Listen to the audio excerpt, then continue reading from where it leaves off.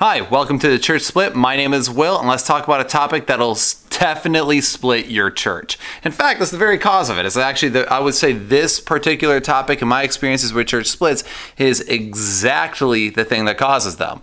It's that fork in the road. People can say, go right and follow this, or they can go over here and go left.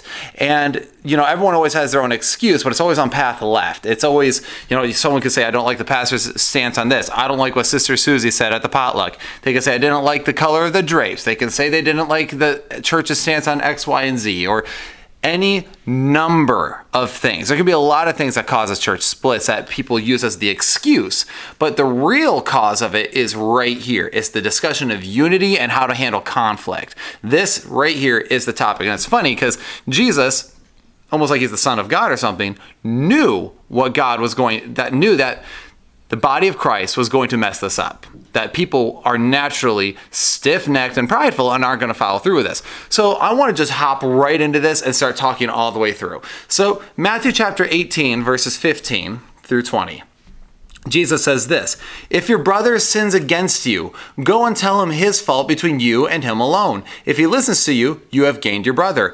But if he does not listen, take one or two others along with you, that every charge may be established by the evidence of 2 or 3 witnesses. If he refuses to listen to them, tell it to the church. And if he refuses to listen even to the church, let him be to you as a Gentile and a tax collector. Truly, I say to you, whatever you bind on earth shall be bound in heaven, and whatever you loose on earth shall be loosed in heaven. Again, I say to you, if 2 of you agree on earth about anything that they ask, it will be done for them by my Father in heaven. For where 2 or 3 are gathered in my name, there am I among them. Most people really, when they come to Matthew 18 at this particular part, talk about that very ending, where 2 or 3 are gathered in my name, there am I among them, but they forget the context of the rest of it. This very situation that Christ is talking about here is to avoid splitting in the brothers of Christ and the sisters of Christ and the entire body. The whole point here is to how to handle conflict. And what does he say? If a brother trespasses against you, go between him and you alone. In other words, go privately. Speak personally and privately and directly with them. Which means that you can't go gossiping to all your friends first and get a whole group of people all riled up and then go talk to the person. That's not how this works. It doesn't mean you get to go ambush them. In fact, oddly enough, I had one person that was upset with me about a joke that was cracked about someone, and I was in the room of. So if someone cracked a joke about someone, I was in the room. And they got upset with me about this joke that I wasn't even involved in, but I did correct the record of. And then instead, they ambushed me in my own room, in my own office with not only the people that the joke was about, but then their parents and this whole 9 yards thing. Got the deacons there and completely bypassed Matthew 18. Didn't come talk to me to find out whether or not what was said was true. And it's really funny how often this happens. The whole point of Matthew 18 is to avoid the taking of sides. That way it's not us versus them. All right, we got to stick it to the man. It's not about that. It's about, hey, whoa, if he's your brother and he's truly sinned against you, go talk to him. Go deal with it. And here's the thing. Then he says that if they actually trespass against you. Trespass means to sin. This isn't, oh, I didn't like that. I would prefer not that. In my opinion, that this is kind of wrong or inappropriate. Is it sinful? And that is a good question to ask. Okay, if I'm going to go make a big fuss about this, am I making a fuss about this because they sinned against me, or am I being easily offended? Am I kind of being the snowflake Christian? Is it something that am I just not respecting someone's liberty, or is it actually sinful? If it's sinful, then I am obligated, according to Christ, to go talk to them.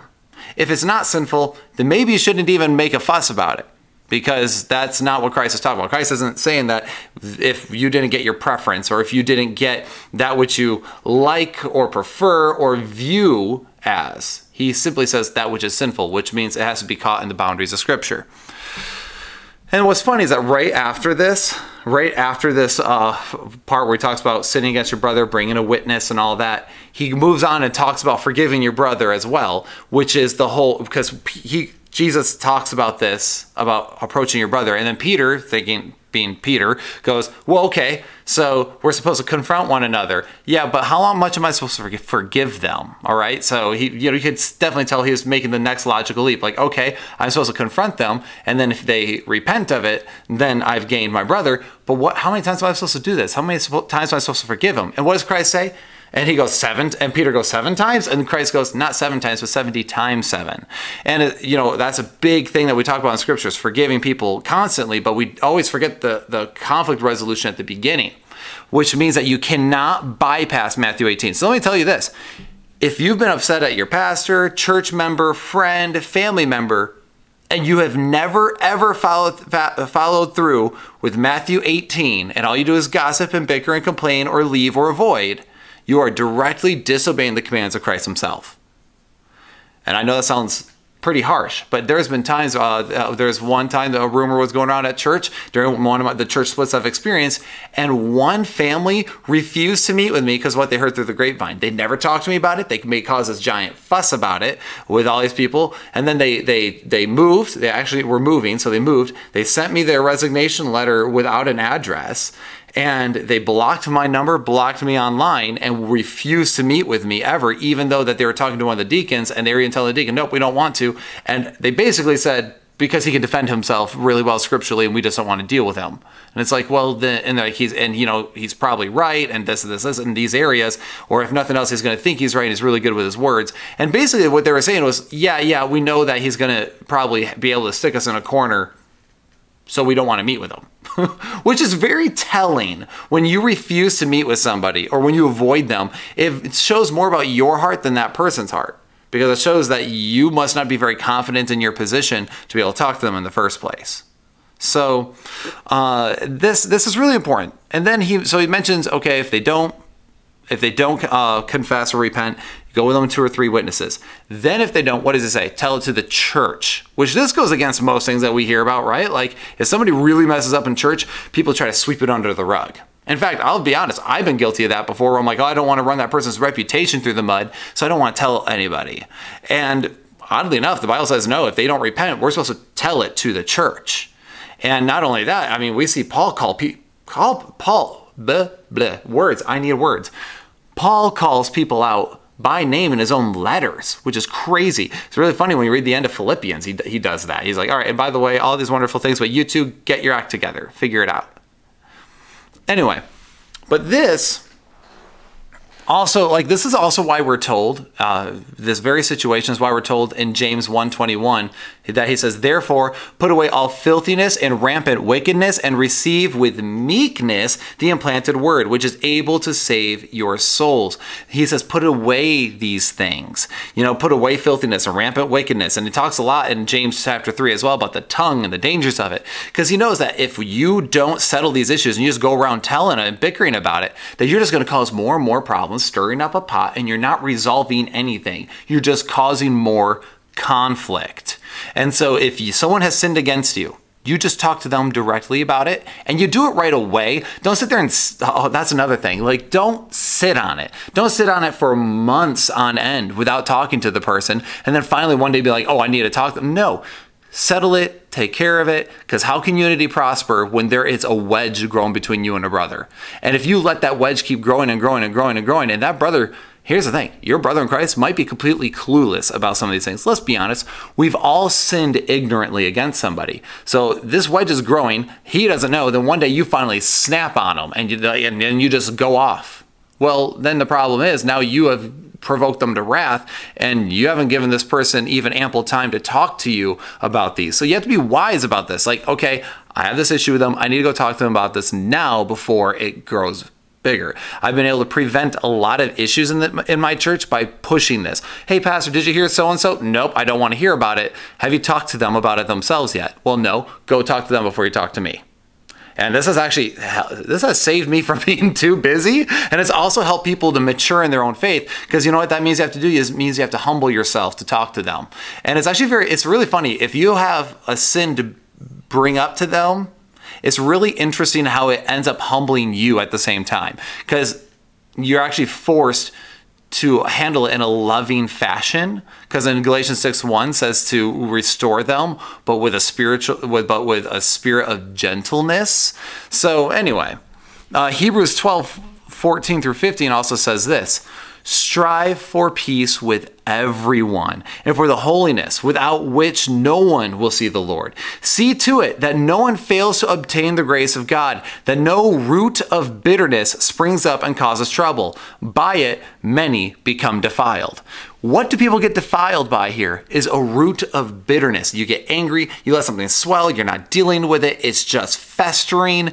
And what does he say to do? No, stop. Go talk to them and strive for peace with everyone. Which means if you instantly escalate a situation, I can tell every pastor has had stories where people explode on them. I remember I was in my first 9 months of my senior pastorate, and a guy just randomly went off on me. And to this day, I have no idea what he was on about. Like, I've literally played that through multiple times, and I'm like, none of that. I don't understand where any of that came from. But it's because, but what happened there is no one was he wasn't striving for peace. And, I can definitely say there's been times in my past where I haven't strived for peace. I used to be, this might be a surprise to you, as someone who's started a channel called The Church Split and loves to have these discussions and these debates. Before I got to the point where I could appreciate the discussion, I used to be instead very cantankerous and combative with it. Well, now I've actually learned how to, approach it in a better light and actually learn from it. But we all need to strive for peace with everyone, as it says right here, and for the holiness without which no one will see the Lord. If we aren't seeking peace with each other, no one will see the Lord. And see to it that no one fails to obtain the grace of God. So he's saying, hey, don't hinder this. If you're not being peaceful with each other, you are hindering this. It's very important that we learn how to be unified and that we learn how to deal with one another, because the body of Christ is complicated. Our bodies are very complicated. They're more complicated than the most advanced rocket or satellite that we can find, right? Yet Christ compares us to the body, his body, the body of Christ. We are complicated, which means there's going to be a lot of complicated scenarios that come up, especially add on top of that we aren't righteous in and of ourselves, that we are saints who sin.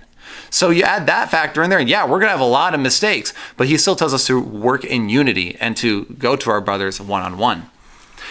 1 Corinthians 12:25 through 27 says this, that there may be no division in the body, but that the members may have the same care for one another. If one member suffers, all suffer together. If one member is honored, all rejoice together.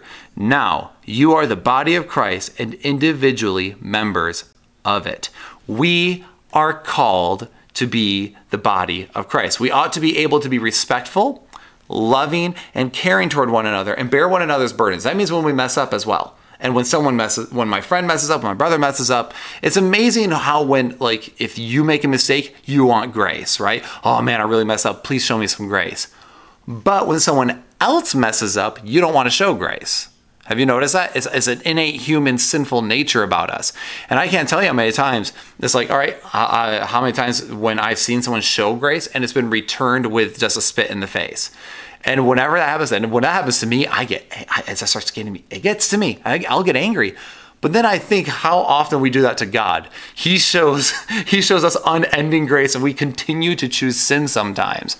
How frustrating that must be on God's behalf. I can't imagine that, because me as a sinful person gets upset with that. And yet him being holy and righteous has that happen to him continually by his people. But anyway, Paul then continues to talk about the different gifts that everyone has and how he will show them a more excellent way. And he heads straight into the chapter of love. See, that's the thing. That reference I just read about, that there be no division in the body, is 1 Corinthians 12. And he talks about their gifts. And it's like, the gifts of tongues, the gifts of prophecy, the gifts of teaching. Not everyone has these things. Which also means that we all are going to be geared differently. We're all going to be wired slightly differently. But then he goes, but let me show you a more excellent way. And then he talks about 1 Corinthians 13, which is the love chapter. We all know it. That's the whole, love seeks not its own. Love builds up. It doesn't tear down. We see these at weddings, and it's often quoted at weddings and in cute little cards with people is 1 Corinthians 13. But we forget that it is first talking about unity. Let me show you a more excellent way love one another. And when you really think about the idea of we are created in the image of God, it means each human is an image bearer of God, which means that they deserve the same amount of love that I would show anyone else, even when they mess up. And also, I need to show them the same amount of love when they mess up that I want shown when I mess up. But a lot of times we don't want to do that. It's a very one-sided road. If you don't learn to love, confront, and show grace to your brother, John actually says that you don't love God. Let this sink in for 2 seconds.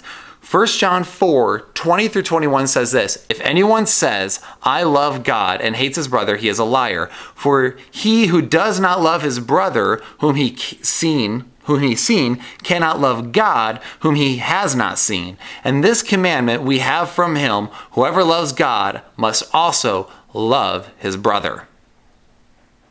Well, that's actually those. I'm pretty sure if I said this at some point, just like off the cuff, a lot of people would be like, whoa, that's really intense, Pastor Will. Why would you say that? But it says right here, if anyone loves God and hates his brother, he's a liar, and the love of God isn't in him. That's because you can't sit there and claim the love of God and the grace of God on your own life and then not show that love and grace of God to someone else and still claim the name of God. The name of God means that love and mercy it shows no partiality, no matter how bad it is. God loves them and he loves you, and we are all filthy sinners that are saved. So if you have bitterness, and here's the thing, a lot of times there's a differentiation between bitterness and hatred, but at the same time, they are on the same parallel streak. They're running right side by side with each other. If you're bitter at somebody, you're getting really close to hating them. So we have to be careful to rid ourselves of bitterness and to show grace and mercy toward one another when these situations come up. After all, Matthew 5:7 says, blessed are the merciful, for they shall receive mercy. You want to receive mercy? Show mercy. That means even if you're justified in it, like let's say you're actually justified, like, yeah, that person was wrong for what they did to me. Well, show mercy, because the merciful shall receive it. And James 4:1 actually talks exactly what the problem is. So why is it that these quarrels come up? Why is it that these fights come up in churches? Well, James 4:1 says, what causes quarrels and what causes fights among you? Is it not this, that your passions are at war within you? It's this old spirit versus the flesh. It's the old nature versus the new nature. That's what causes these fights. And if you are not willing to set your flesh aside and go make peace with your brother, then you're going against Scripture. And I'm not just saying, okay, yeah, we talked and we made peace, but then I just stopped talking to him. Oh, I avoided him. I switched to a different church. Oh, but I forgave him. If you forgave him, then you wouldn't be avoiding him. Like, it's that simple. If I forgave someone, I'm not going to avoid them. I might not trust them right now. I might be like, okay, I'm not sure where I stand with you right now as far as that's concerned.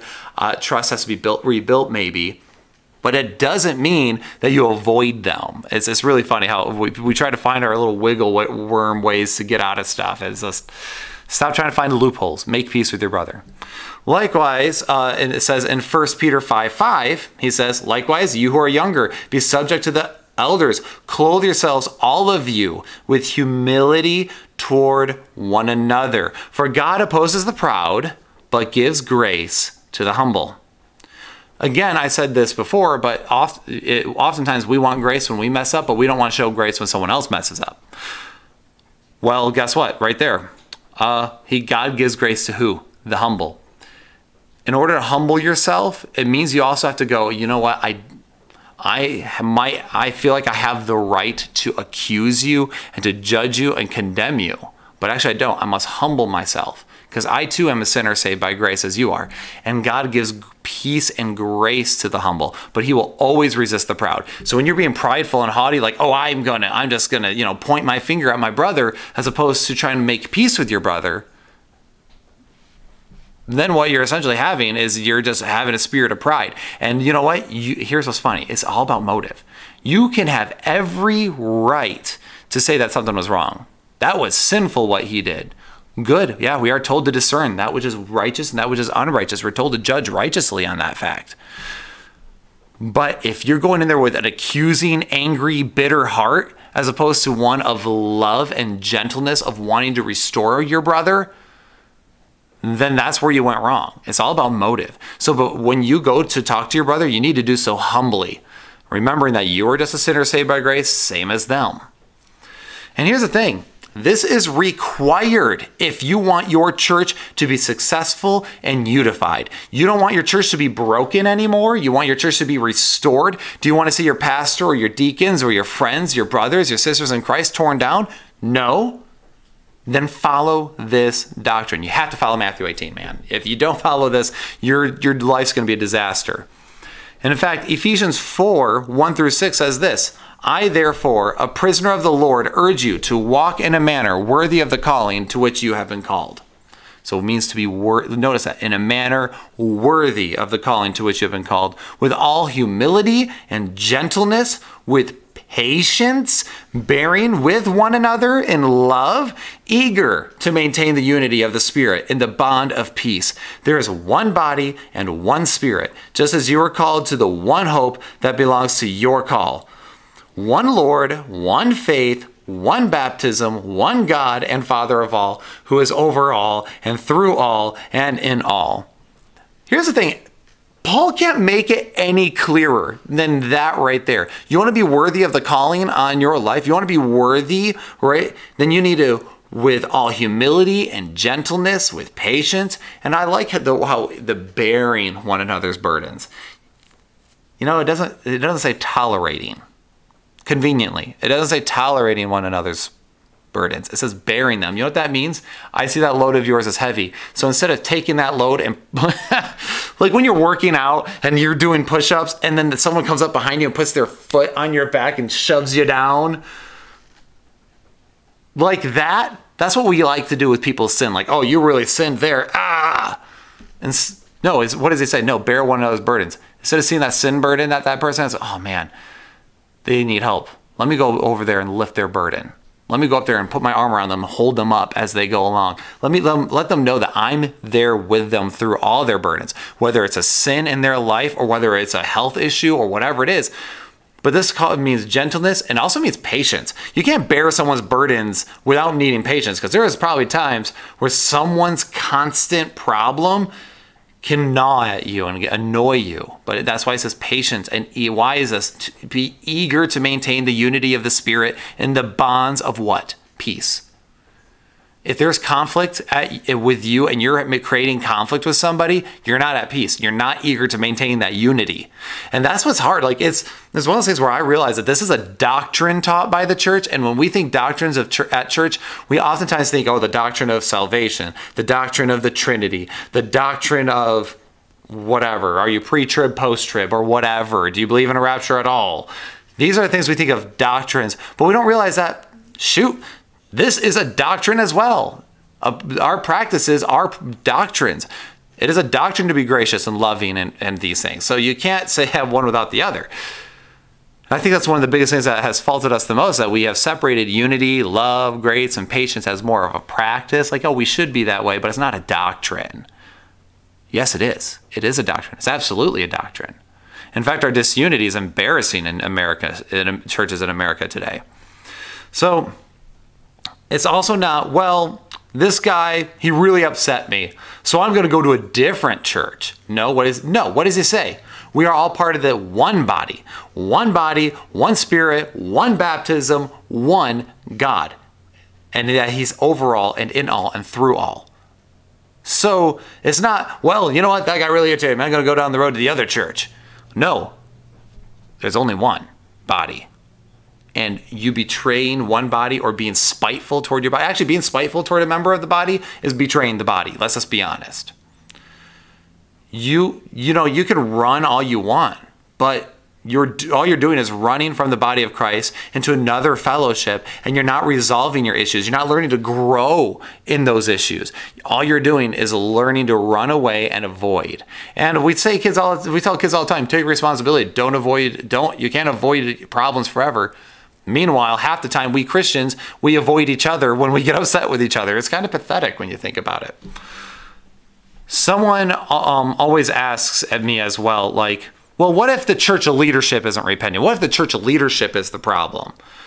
Then you still apply the same things. Am I still trying to make peace with them? Am I still trying to apply this? Am I going with them with 2 or 3 witnesses? And if so, are they repenting? If not, am I bringing it before the church? Or you know what? Maybe, just maybe, you need to follow also Romans 16:17, which is this: I appeal to you, brothers, to watch out for those who cause divisions and create obstacles contrary to the doctrine that you have been taught. Avoid them. And it's funny because in 1 Peter 5 as well, it tells the spiritual leadership not to be domineering over their flock. So there are plenty of fail-safes in Scripture. But we first need to be following these. But honestly, so I talked a lot about unity. So when is it okay to break off fellowship with somebody? Well, the only time really is when when what's happening is completely contrary to the doctrines that are being taught. Right there, follow through at the very end of Matthew 18. If they don't repent, there is supposed to be as you as a politician, a publican, in other words, to be shunned. And right there he says, hey, mark those who cause divisions and avoid them. And it tells us a lot to stay away from those types of people. I mean, you can read all of Paul's epistles and you'll find plenty of that being talked about. So yeah, if people are causing a lot of problems, avoid those people if they're the ones causing the problems and they're not repenting.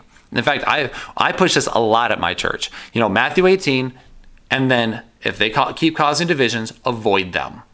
And I've told people before, just don't, when they keep causing problems, and I've been trying to be gracious with them over a large period of time, but they just keep bringing it up and causing problems. I tell them, look, I think you need to leave until you're able to get these issues worked out, and you're not going to be causing this much strife, and you're not going directly against things that are being taught, and you're not repenting at all either. You're not turning away from it. And we push this pretty hard to protect our church. We have to protect our church and our body. I have members in my church who have gone through enough. They don't need another brother in Christ causing problems. So we need to make sure there's a balanced approach here. This is the fail-safe that God has. Hey, build your unity, humble yourself a little bit. And you know what? If someone's going against the doctrines that are being taught and they're completely all the time being quarrelsome, yeah, mark them and avoid them.